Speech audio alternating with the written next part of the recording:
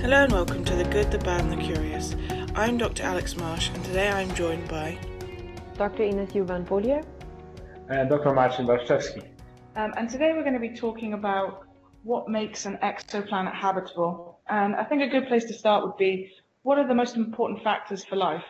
Marcin, if you want to start. Yes, thanks, Alex. So I think it's a really excellent question because as far as we know, Earth is the only place that has life in the universe. This may change in the future, you never know.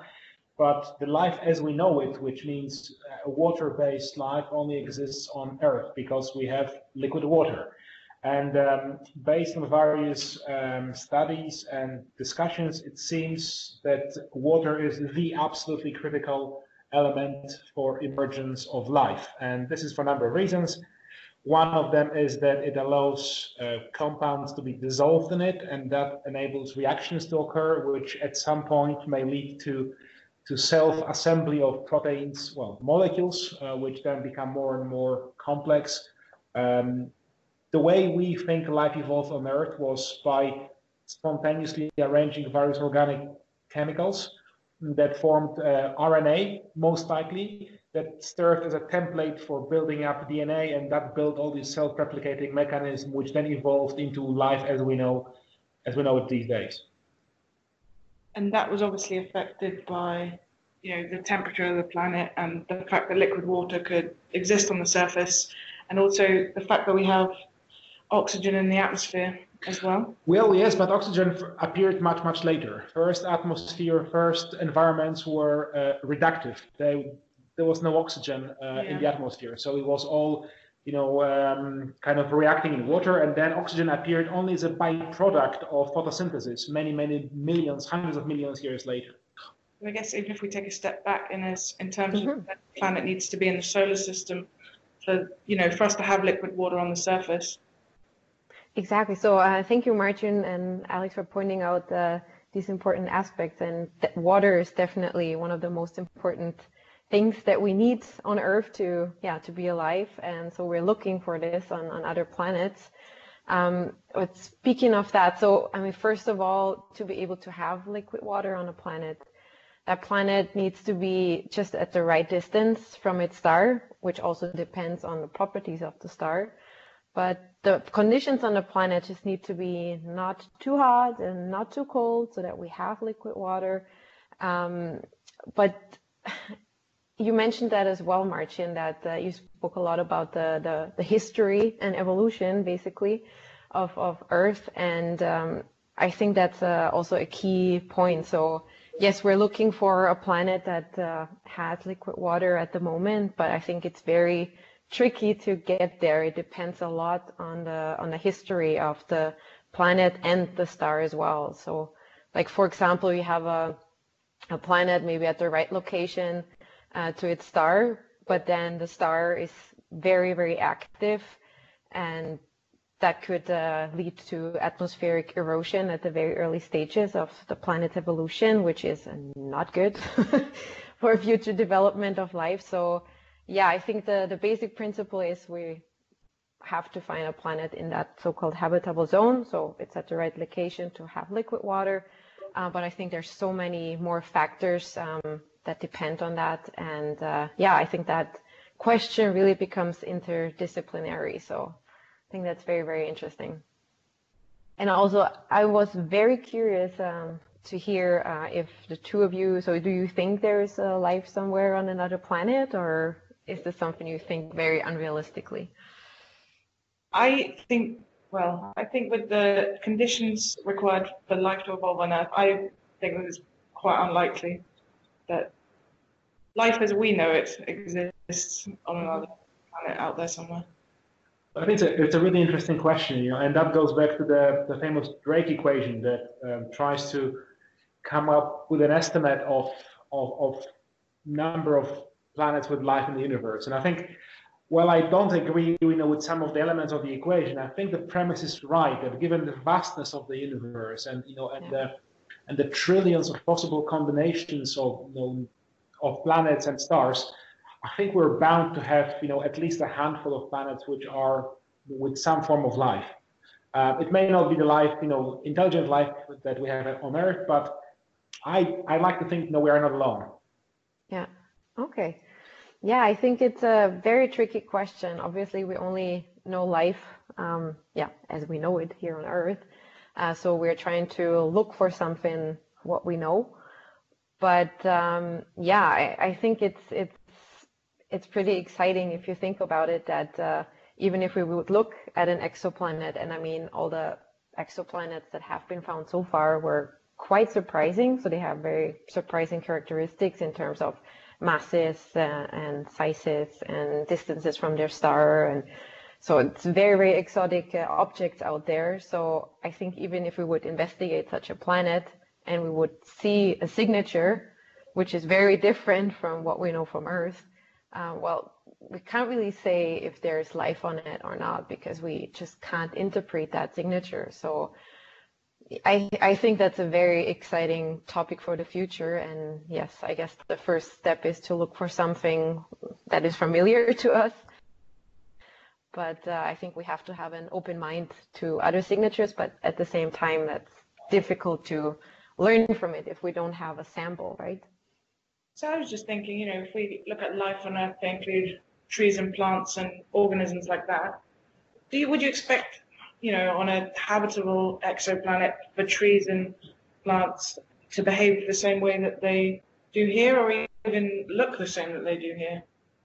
Yeah, I guess that depends on the stars, on its spectrum and where it radiates the most energy, and also I guess on the how the plants get their energy. Or we have the plants on Earth, they're green for a reason, so they have chlorophyll, and so the most of the green light from the sun gets reflected, even though that's the wavelength range where the sun emits the most amount of light.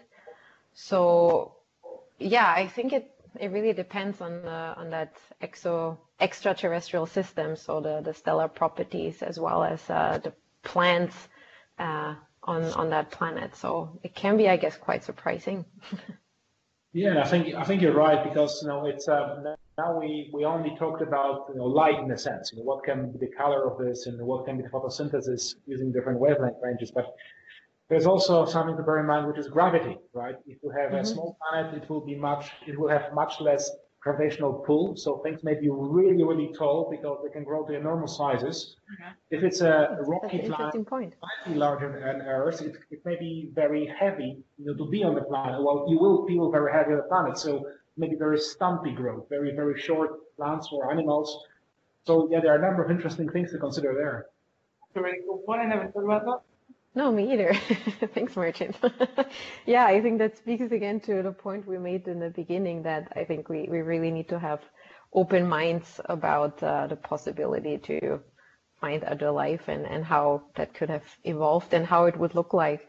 But I think it's really tricky because we don't have such an exotic sample of other life. So yeah, are there actually a lot of, I'm wondering if there are any lab experiments where they try to, I don't know, create different, not life forms, but different combinations of molecules that could lead to development of life? Do you know of anything like that?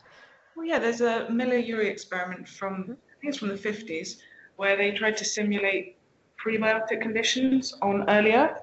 So they have a flask which is like half filled with water, which is connected with some glass tubing to another flask, and then the loop is kind of closed with this U-bend piece of glass. And the glass that's filled with water is like gently heated, and the glass that's filled with gas is filled with methane, ammonia, and hydrogen. And then they have like electrodes that discharge a spark. And what they do is heat up the flask with the water in. The water then evaporates, and the water vapor and the gases react with the spark of electricity to then form really simple compounds called amino acids, which are actually precursors to things like the building blocks of DNA. Because this experiment was done, quite a long time ago, the kind of analytical chemistry techniques they had at the time, Miller actually used paper chromatography in order to be able to identify the amino acids. So yeah, that's one experiment I know of. I don't know about you, Marcin. No, I think that was the one that was actually quite famous for a number of decades. That it was shown, that it was possible in principle by using electricity and a fairly basic mix of organic compound that we know exists in outer space. Now there are clouds of gases of various, ammonia and various organic compounds that. So you could imagine something like this happening. I think since then there were more qualifications of the experiment, and it doesn't reflect what may have happened exactly, but I think it's a good enough idea to give us something to think about. Well, and there are other examples where meteorites have hit Earth and they've been found to have amino acids on them. I heard about that. Yeah. And I think some of the amino acids aren't actually present naturally on Earth as well. Yeah, so I think if I remember correctly, I think there were different chirality. I think there were not L but D or vice versa. I can't remember, but there was something unusual about them. But it shows that you can find these elemental building blocks out in the cosmos. And I think they are so. I think that's the beauty of life. It can be built from these really basic things. To emerge at some point. What makes it emerge? That's a big question.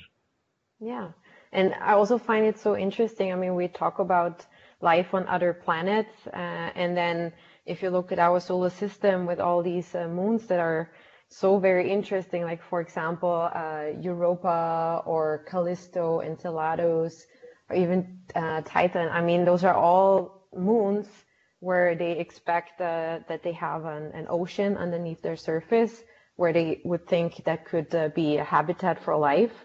So I mean that other life might be closer than we think. I mean, we can't imagine what could be under such icy crust in such oceans. But yeah, as I said, it might be closer than we think, and I find that very interesting. So I think it's always easy to kind of lose focus a bit. Like there's so many aspects, so many possibilities. So finding life on moons in our solar system, finding life on, I don't know, exomoons or exoplanets. So, or even you find some amino acids on, I don't know, asteroids and whatever. I think the options are quite large. Yeah, I think it's interesting too, because, if life doesn't look like the way that it looks like on Earth, it's interesting just to think about what we need to be searching for, like what chemical markers we need to be looking for to indicate life on other planets. I just found one perspective quite interesting where they try to look for specific atmospheric features in an exoplanet's atmosphere. And one thing is, for example, that they look for two molecules where they know, okay, they would actually destroy each other. But if they could observe an exoplanet, they observe the atmosphere, and then they would see that these molecules that would normally destroy each other, that they would be observable and measurable, that would indicate that there must be some process on this planet that would, keep on producing these two molecules. And that could be, I don't know, it could be just the planet itself, just from volcanoes or whatever, other processes, but other maybe induced from life. So I find that very interesting to look for such features. And there's also another one, such marker that could be used at some point, and that's actually an element, technetium, that doesn't occur naturally in the universe, but if it occurs, then it can be produced only in accelerators. So, if we can spot technetium somewhere out in space, it will most likely be an indication of intelligent life being able to build an accelerator. That's cool. That's a really nice way to wrap things up, I think, for today. So our question today was, what makes an exoplanet habitable? And Marcin, what would you say are the most important factors? Well, as far as we know, it's water. But as we have heard today, there are a number of other elements to consider. It's not just water. Okay, well, thank you very much for joining me, and thank you for listening. Thank you very much. Thank you.